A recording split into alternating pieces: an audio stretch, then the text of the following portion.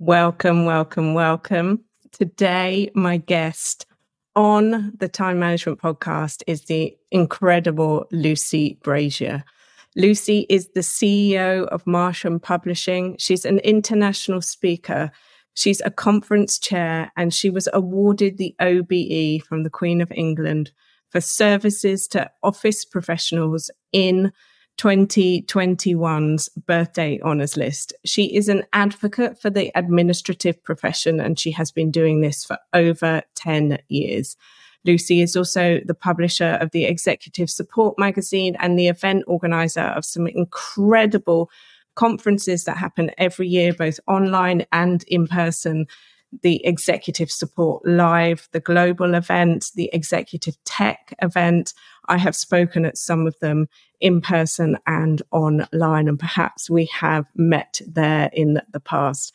As we are speaking right now, she is also in the process of launching her brand new book, The Modern Day Assistant, Build Your Influence and Boost Your Potential, which is currently launching around the world as we are speaking right now. So exciting. And you are going to be in with the chance to win a signed copy of this brand new book. So make sure you stick around to the end, and we'll be telling you the hashtag that you need to use on the post where you are going to be sharing your top takeaways from this conversation to be entered into the draw to win this signed copy of Lucy's book. So I cannot wait to hear what you take away from this conversation. It was an amazing one, and I very, very much look forward to you hearing it too. So let's dive in. Welcome to the Time Management Podcast with me, your host, Abigail Barnes.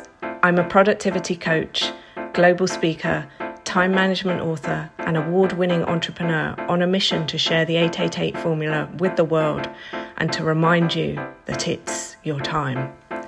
Leave it to me to bring you new time management tips, tricks, tools, and strategies, to introduce you to guests, research, and case studies from around the world, and to give you a simple 5-step process you can follow to uplevel your productivity, achieve your goals, and create a life that exceeds your wildest dreams. I'm so excited that you're here, so let's get started. Lucy, welcome to the Time Management Podcast. I am so excited to have you here with us today. Abigail, it's always wonderful to talk to you. Thank you so much for the invite. Oh, we have so much to talk about over the next 40 minutes. And for those of you who want to win a signed copy of Lucy's book that we're going to be talking about today, make sure you stick around until the end. Let's just dive straight in, Lucy. What would you say your relationship was like with time back in the day? Take us back on the journey. Yeah, I think it's interesting because I've been in publishing now since I was 18 years old, and I'm 54 now, so rather a long time. But I got made a publisher very early on in my career. I'm the generation really that was the first generation where all the women went to work, the baby boomers. And so it was very much, I think, at that point, you have to show that you're as good as the men, and you almost have to work harder to make sure that everybody is clear that you are committed to your job. And so my relationship with time back then was really terrible. I just had absolutely no clue how to manage it. And I was juggling everything all the time with no kind of conception as to what time management was really. It was just, I have all these things to get done and it's my job to do it. And even when they gave me an assistant, I think I had an attitude that was really, I can't ask her to do that, and I don't feel comfortable doing that because really that's my job and it would be unfair to be giving that to her. And I think we certainly never sat down and talked out what it was that she was capable of doing and what it was that I could give to her. And I had no clue how to utilize her at all. And I always say that if I had done that point when I was a very young publisher, I would probably have got home to see my children far more. And between us, my husband and I have 7 kids. So that was a lot of kids that I was trying to juggle when I was going home. So the two things, I think, contributed very much to the fact that in 2010, I burnt out. because I was just trying to be all things to all people. I was on a train at 7 o'clock in the morning. I was rarely home before 10 o'clock at night. I was working most weekends. I was feeling guilty most of the time for not spending time with the kids.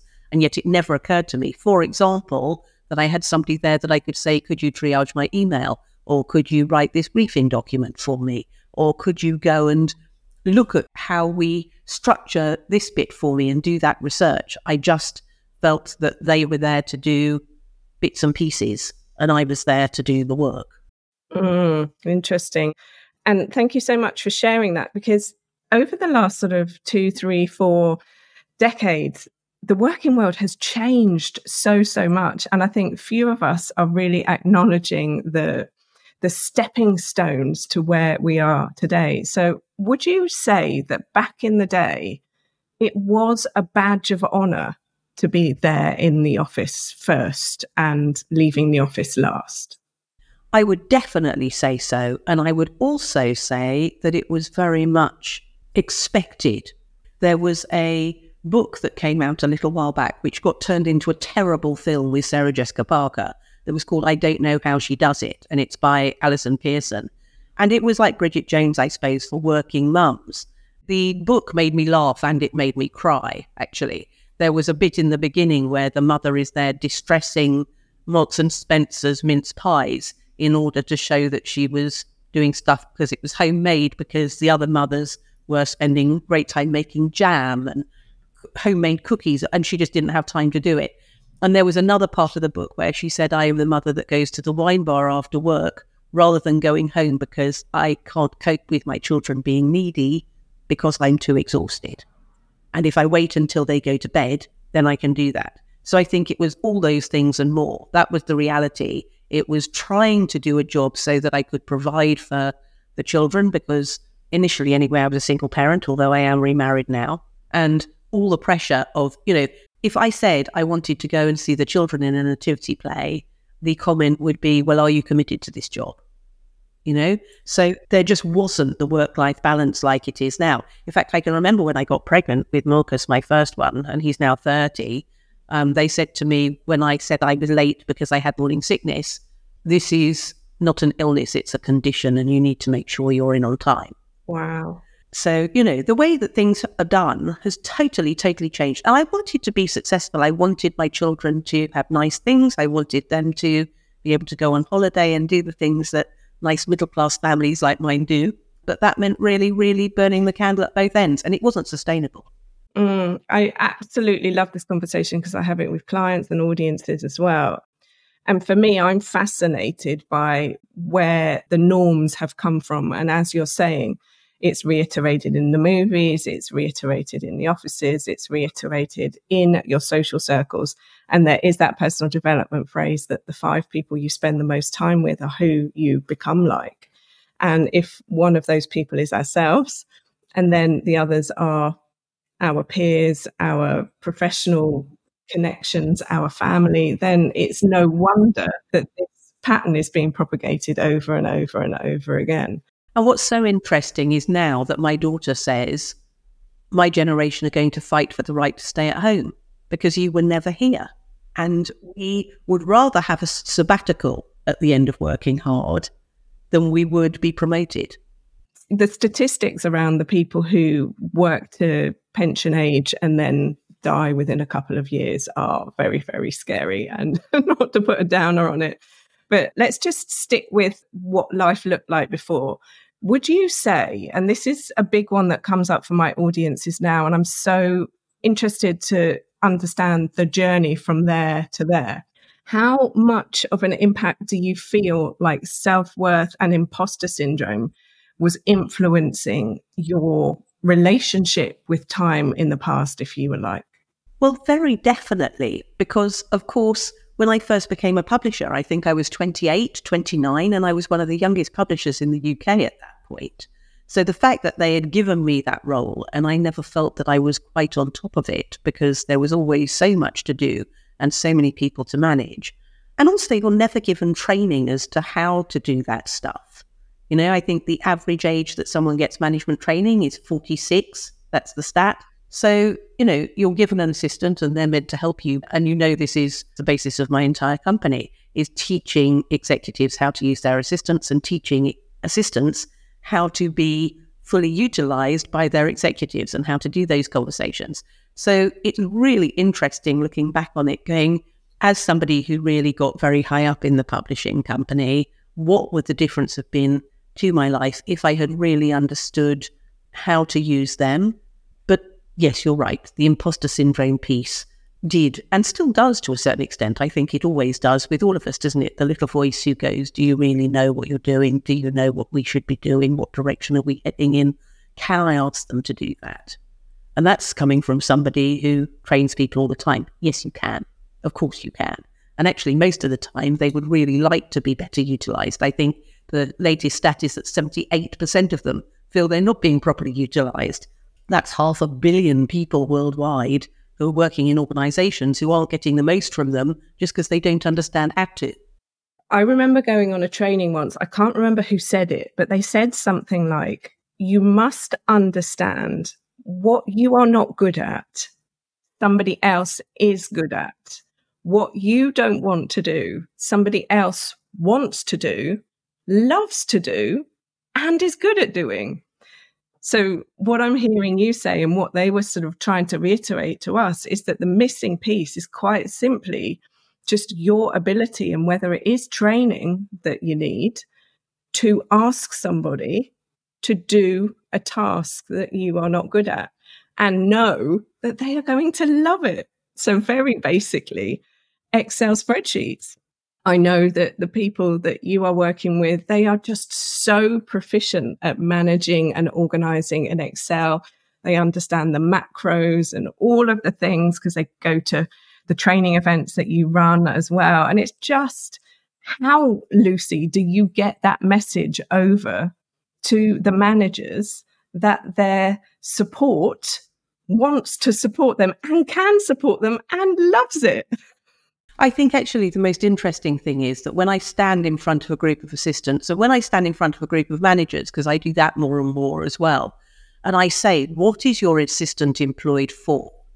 They look at me and they go, well, and this is the assistants themselves, I'm there to do the things that they don't like doing, and I'm there to fill the gaps. I say, no, your job is to give them back time. You are employed by your business. You're not employed by your executive, and you're employed by your business to ensure that every hour of the salary that they are paid is best spent. And so you are giving them back time every day by taking things away from them that you are able to do. And simple economics says, does it not, that if you have two people and they are both capable of doing certain things, but one of them is capable and is paid a lot more money for their expertise in certain areas, then it should be the lower paid person who is doing the things that both of you are capable of doing. Not only that, but as you just pointed out, there are certain things that administrative professionals are exceptional at, which the executive may not be. And so it's almost like it's two sides of the coin, and it's one complete employee for the business, because they're not just freeing up time and that drops to the bottom line. That time that's being freed up can then be utilized to do things which the executive should be doing because that's what they're being paid to do. Does that make sense? That makes so much sense. And I'm not such a great fan of the word should, but it's just a useful word in this context of this conversation. So just because you can do it doesn't mean you should do it. Because what I'm hearing you say is that if you are the executive and your job is to, I don't know, sit at the boardroom table and make decisions and speak to the clients and bring in multi-million pound, billion pound deals, just because you can do the work of your support doesn't mean that you need to be doing all of these things, because it's teamwork that makes these dreams work. It is. And right at the beginning, when I started the company, it was me sitting at home. And I can remember getting very overwhelmed when we were about 4 months in, I suppose. And I had a friend of mine say, well, you really need an assistant. And I said, well, I can't afford one. And they said, you can't not afford one. how much will you end up paying them an hour? And how much are you going to make as an entrepreneur per hour? You need to hire somebody that's going to take all that stuff away from you so that you free up your time to go and do the things that you really should be doing. And you're so right, the could and the should piece. For example, I can do my own emails, but Harvard Business Review says that the average executive spends 26% of their time doing email. If you have an assistant that triages your email for you, that can take that down to 12% of your time. So immediately you're freeing up all that time to go and do the things that you should be doing that are going to make the company a lot more money. So the executives that say, it's all right, I'm tech savvy, I can deal with my own emails, and by the time I taught you what to do, I might as well have done it myself. It's nonsense, because actually it isn't a case necessarily of the assistant answering loads of emails. It's understanding how to triage it so that you're only dealing with the things that you need to deal with today, which also make you far more effective and makes people think that you're far better at what you do. Because if somebody's emailing you and the things you need to deal with today are getting dealt with straight away, they go, gosh, they're really efficient. They got to what they said they were going to do immediately. No, I love that. And the statistic as well around focus and how if we are switching our focus constantly, so what is in this email, what is in this email, what does this person need, what does that person need, you are using your cognitive resource, and it's a finite amount of energy that we all have every day. And some people actually are not fortunate enough to have assistants. But if you are, you have an incredible extra skill set that maybe your peers don't, maybe your competitors don't. So use that and use it as a force maximizer or force multiplier. I think this is one of the people that sort of you've had at your events in the past who talks about this whole concept that it is a force multiplier, and how can I support you to elevate faster. Absolutely. And that's so interesting, actually. I interviewed Adam Hergenrother, who is the guy who started Keller Williams, which is the biggest real estate company in the world. And over the last 10 years, he's become a billionaire. And he and his now chief of staff, Hallie Warner, wrote a book called The Founder and Force Multiplier about their relationship and what they've learned from their partnership. But he always leaves the office at 2:00. And he has done ever since he started the company. And that's because he says that it's Parkinson's law, which says that you are going to fill however much time it is that you have got, that you put aside to do something. So if you have got one task to do today, it will take you all day to do it. If you've got 3 tasks to do today, you'll make time to do that. So he says he spends every day like he's going on holiday tomorrow and works till 2:00 and then goes home and gets done the things that he needs to do and then has staff who does all the rest of it. And I think that's phenomenal. I love that idea of using your time and having control of your time to such an extent that you're saying, that's it. That's what you've got today. And after that, everybody else is going to deal with it for me. Yeah, I love that. And then also that is really this knowing your worth, that I have brought my all to this and now I'm done. The psychology around how we use our time is incredible. And you've just reminded me, because we're talking about Adam's book here, you actually, Lucy, have a new book that as we are speaking is being launched around the world. The Modern Day Assistant, Build Your Influence and Boost Your Potential. I'm so excited to find out more about this book. Tell us, why did you write the book? I wrote the book because I have been traveling all around the world. I mean, I spend a ridiculous amount of time on planes. Last year, I was only home for about 12 weeks, and I'm training wherever I go. I'm speaking at conferences and I'm running my 2-day course. And the people that attend my course say it's life-changing. And that isn't marketing. I get emails all the time saying you changed my life. Because I am really, I think, giving the assistants confidence to understand that their role is to lead up and that they have a very specific role here, which is to make their executives the best they can be. And in some ways, it's giving them permission to do that, but it's also giving them all the tools and things to take back to the office, to their execs, to say, if you allow me to do this, for example, to attend leadership meetings, I am going to get this out of it, and this is what it's going to do for you and for the company.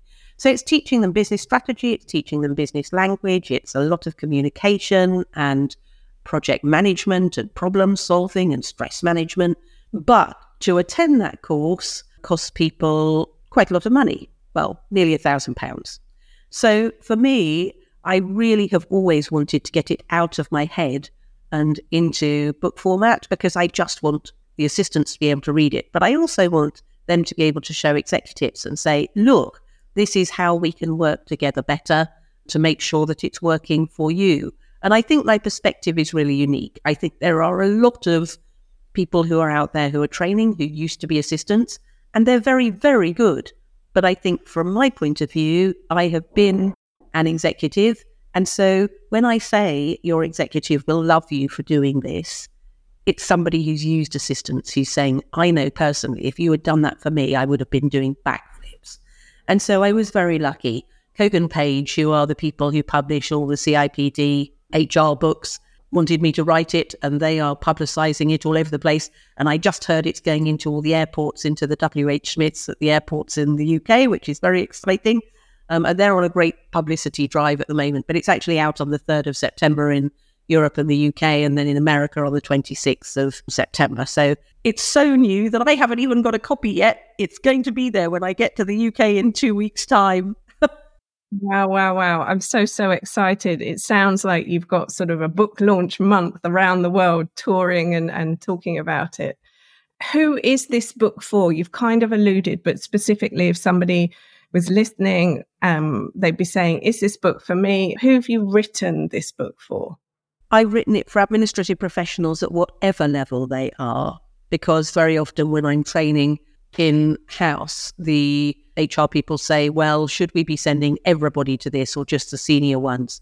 And I say, well, it's up to you. But I think that even the lower level administrative professionals are going to get something out of it and see what they can aspire to do, what they can aspire to be. And they're still going to learn tips and tricks in there on all sorts of things, because although assistants now are more likely to be found knee-deep in project management and in research and in data analysis and really supporting at a more strategic level, there are still obviously bits of email and travel organisation and calendar and the more traditional, what we would have termed secretarial roles, I suppose. And so there's stuff in there for that level as well. But mainly it's aimed at the more senior assistants. Having said that, I also think there's stuff in there, as I said, that they're going to be able to highlight and take to their execs and go, look, this is research that has been done right the way across the world, and this is the best way to do it. And I'd like us to look and see how we're able. Amazing. It really sounds to me like it's going to be one of those career life Bible books where you read it, it meets you where you're at as your career evolves. There's certain books that on my corporate career were those ones. Who Moved My Cheese? I'm sure you must have read that one. So I feel like this is going to become, it's going to be the manual for their life, if you like. So I know when I was writing my book that I could visualize the person that I was writing it for. And it was almost like I was having a conversation with them. I'm not sure if that's just my process or if other authors are similar.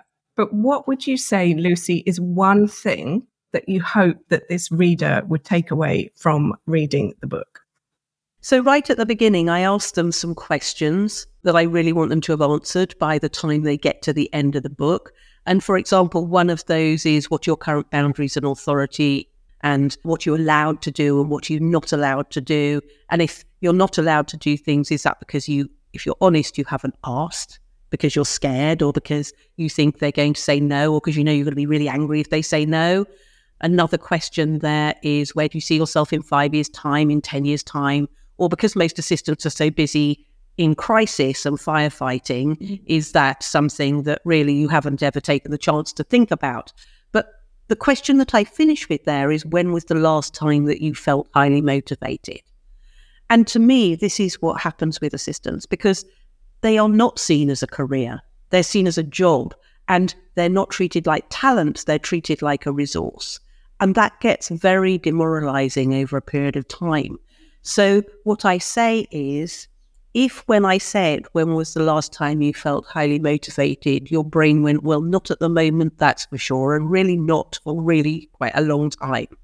I hope that by the time they get to the end of the book, they're saying, I'm feeling really motivated to go and have conversations that I didn't feel brave enough to have before. And I have a map and a compass, and I now have clarity on how I can drive my career forward, because it is a career, and it's a career of choice for 500 million women and the 2% of men that are also in this career right now.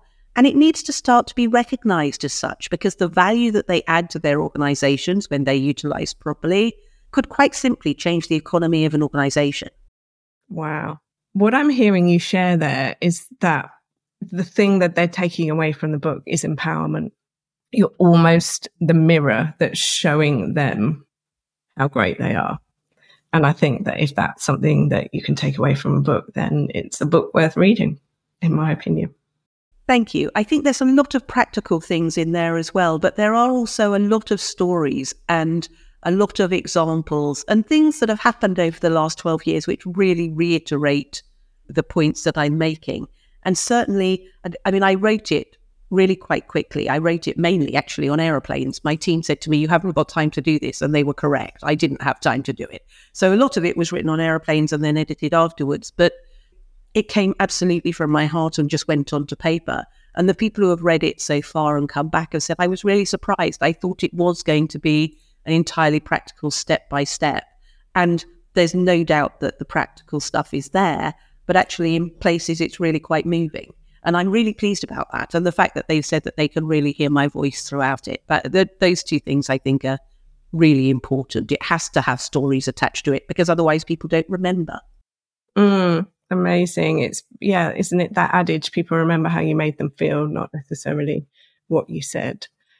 You mentioned at the start that burnout was something that you were experiencing in your early stages of your career. And I would say that it's a conversation that comes up again and again. And it's something that entrepreneurs experience as well. So business owners also experience this throughout their career.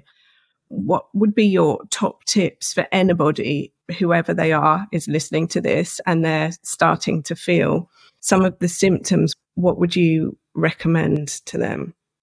I think it started with being honest with yourself. I mean, I spent months with people saying, are you all right? And me going, of course, I'm fine. No problem, I'm fine. But I wasn't. I was so exhausted, I didn't know what to do with myself. But I just felt I had to keep going. And it's doing the things that they tell you to do, isn't it? It's going to bed early if you need to, and realizing that that doesn't make you a wuss. It's actually just really sensible. Know yourself. Know when you're really past it. It's eating healthily instead of grabbing something on the way home because you just don't feel like you've got time to do it. And it's exercising. And I hate exercise with a passion for most of my life. But living here in Spain now, which is in part because I needed to make sure that I got the balance better, I walk to work every morning. It's a 35-minute walk. It's along a beautiful seafront with the most stunning scenery. So I remind myself every morning of how beautiful things are. And it's my time to really think and gather my thoughts before I get into work. And at the end of the day, I do the same thing in reverse. And it's another 35 minutes. So I did that on purpose. I could have got an office really close to my apartment here in the port. But actually, I decided I was going to get somewhere that was 35 minutes walk away so that I got my 10,000 steps a day and so that I had brain space, whatever was happening in my day. Really important. Fantastic. I love that. So we talked at the beginning then about your relationship with time back when you started your career. And you've just shared that moving your body is something that's sort of really essentially a part of your life now. What other things are you doing, and what would you say your relationship is like with time these days? COVID was a great leveler, actually, and time boxing is something that I think has really revolutionized the way I look at things. There's an article in Harvard Business Review on time boxing, and I talk about it in the book a lot as well, and put a link to that article. But time boxing is simply taking your calendar and putting everything into it, whether it's personal or whether it's business. So, of course, my meetings go in there first and the things that I absolutely have to do with work. But my walk to work in the morning goes in there. If I'm going on date night, it goes in there. Lunch is in there. Now, that sounds ridiculous. But actually, it used to be that I would get to 4:00 and go, I'm feeling a bit strange. Why am I feeling so odd? Oh, I know. I haven't had lunch yet. Well, there's no point now because I'm leaving the office shortly. So what's the point in eating now? So that was all out of kilter. But also, I used to do back-to-back meetings. And it's been proven, I don't know if you've seen the research, but Microsoft has some extraordinary research that shows that when you do that and they monitor your brain looks red and orange and very angry and very bothered.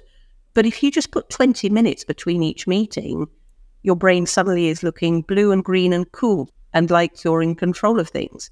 Now, the point is, especially when you're doing back-to-back meetings online, you're literally doing a meeting, you're taking loads of notes, you're getting really excited about what you're talking about, and then you finish that meeting and you go straight into another one. So now you've got notes, and you have no time to type up those notes, you've got no time to set tasks for other people, and also you have no time to download what's just happened in the meeting and to think about things that might be exciting. But when you have 20 minutes between each meeting, you have time to do all that stuff, and now you can go into the other meeting feeling like that one has been gone and done, rather than doing probably meetings right the way through to lunchtime and then going, I can't remember what the heck happened in that first meeting. I've got a few bullet points, but what actually did I say I was going to do?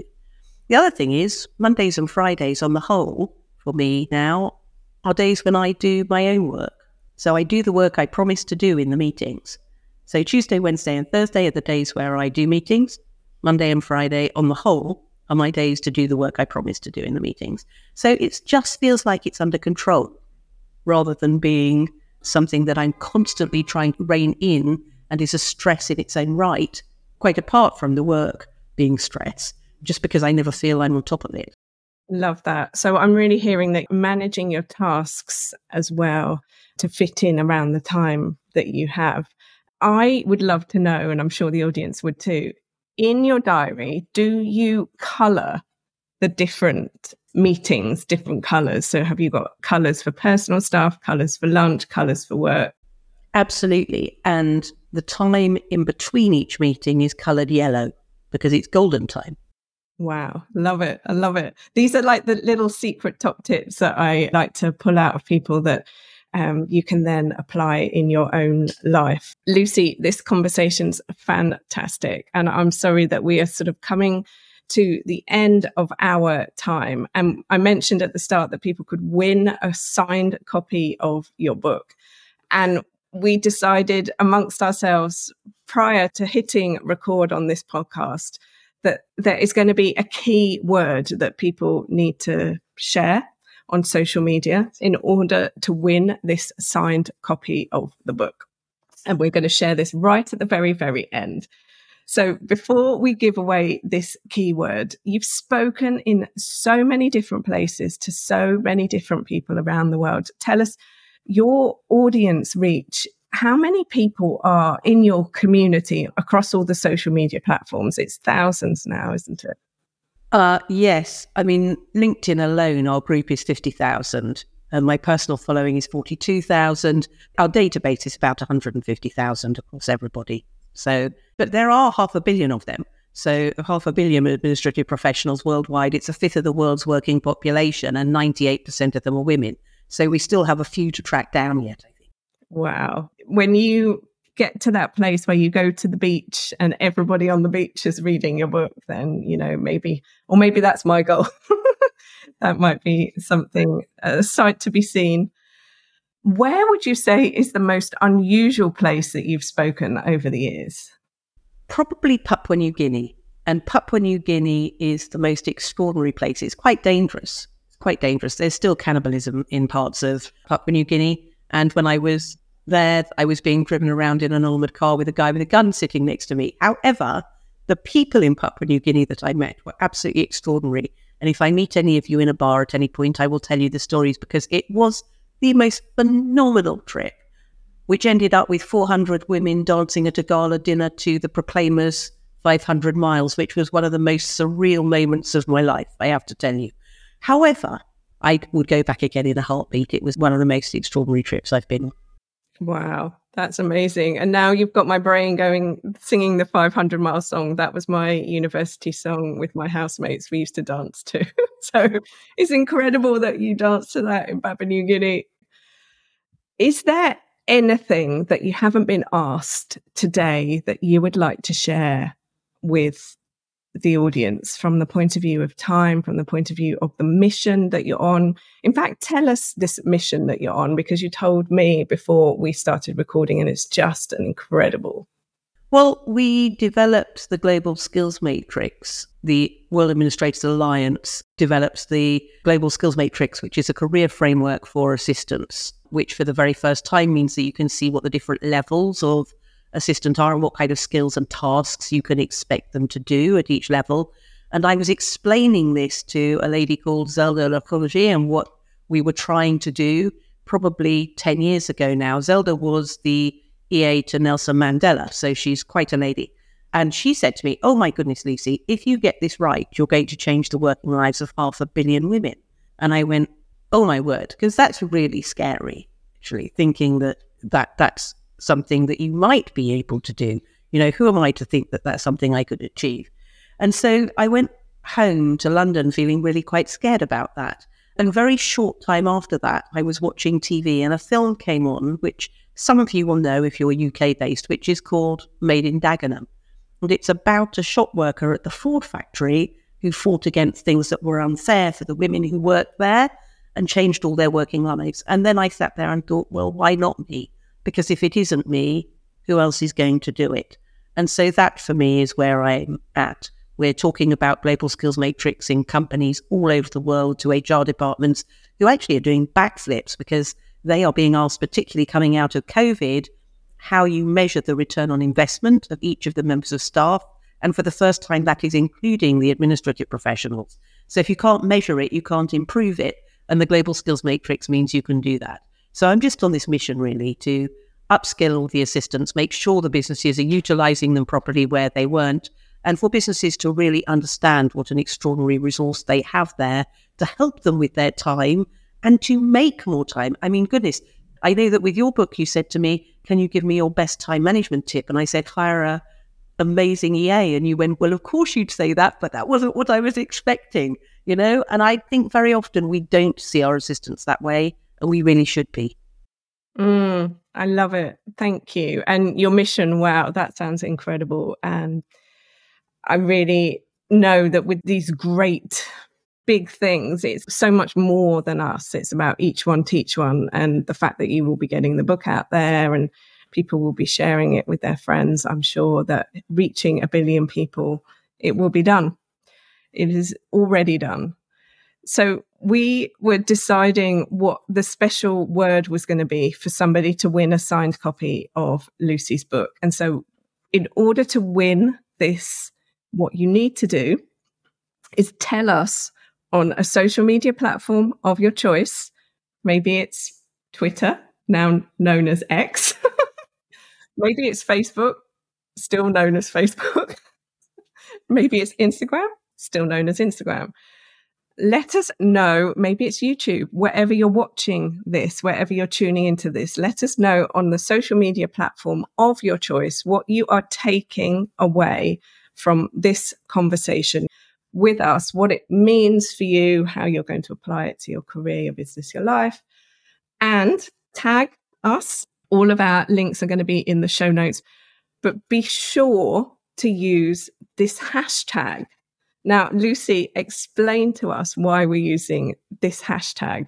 The question I asked you was, what's the national emblem of the country that you most enjoyed speaking in as an unusual place to speak? So what is the emblem of Papua New Guinea? It is a paradise bird and is on everything. And it's beautiful. I don't know if you've ever seen one. They really are absolutely gorgeous. And one of my memories of being in Papua New Guinea was paradise birds. I love it. So you heard it here. To win a signed copy of Lucy's brand new book, The Modern Day Assistant, Build Your Influence and Boost Your Potential, share with us on the social media platform of your choice what you are taking away from this conversation today, and use the hashtag Bird of Paradise. That is one word, Bird of Paradise. And we will be letting you know who the lucky winner is of that book. So Lucy, thank you so much for joining me today, for your time, for sharing your journey with time from where you were to where you are today, as well as the top tips and things that we are going to be able to find out more about in your brand new book. I'm so excited to be seeing this global book tour that you will be on, sharing these tips, reaching these people, and for assistants to see their value, and for executives who are lucky enough to have support to work with their support. Because so many times I meet people who struggle to get their job done and they don't have the support. Their organization just doesn't invest in it, doesn't believe in it. And they are working till 10, 11 o'clock at night to catch up on all the things that a team member could be supporting them with. So I think it is such a privilege for anybody who has them to be able to learn how to maximize their use of them. So Lucy, thank you so much for joining me today. And I look forward to further conversations in the future. Thank you so much, Abigail. It's been an absolute pleasure. Thank you so much for tuning into today's episode. If you loved what you heard, be sure to let me know by leaving a review so I can keep the good stuff coming. Come and say hi on Instagram at Success by Design Training, or visit my website, successbydesigntraining.com, or connect with me on LinkedIn. Just search Abigail Barnes. Until next time, don't forget, you are amazing and it's your time.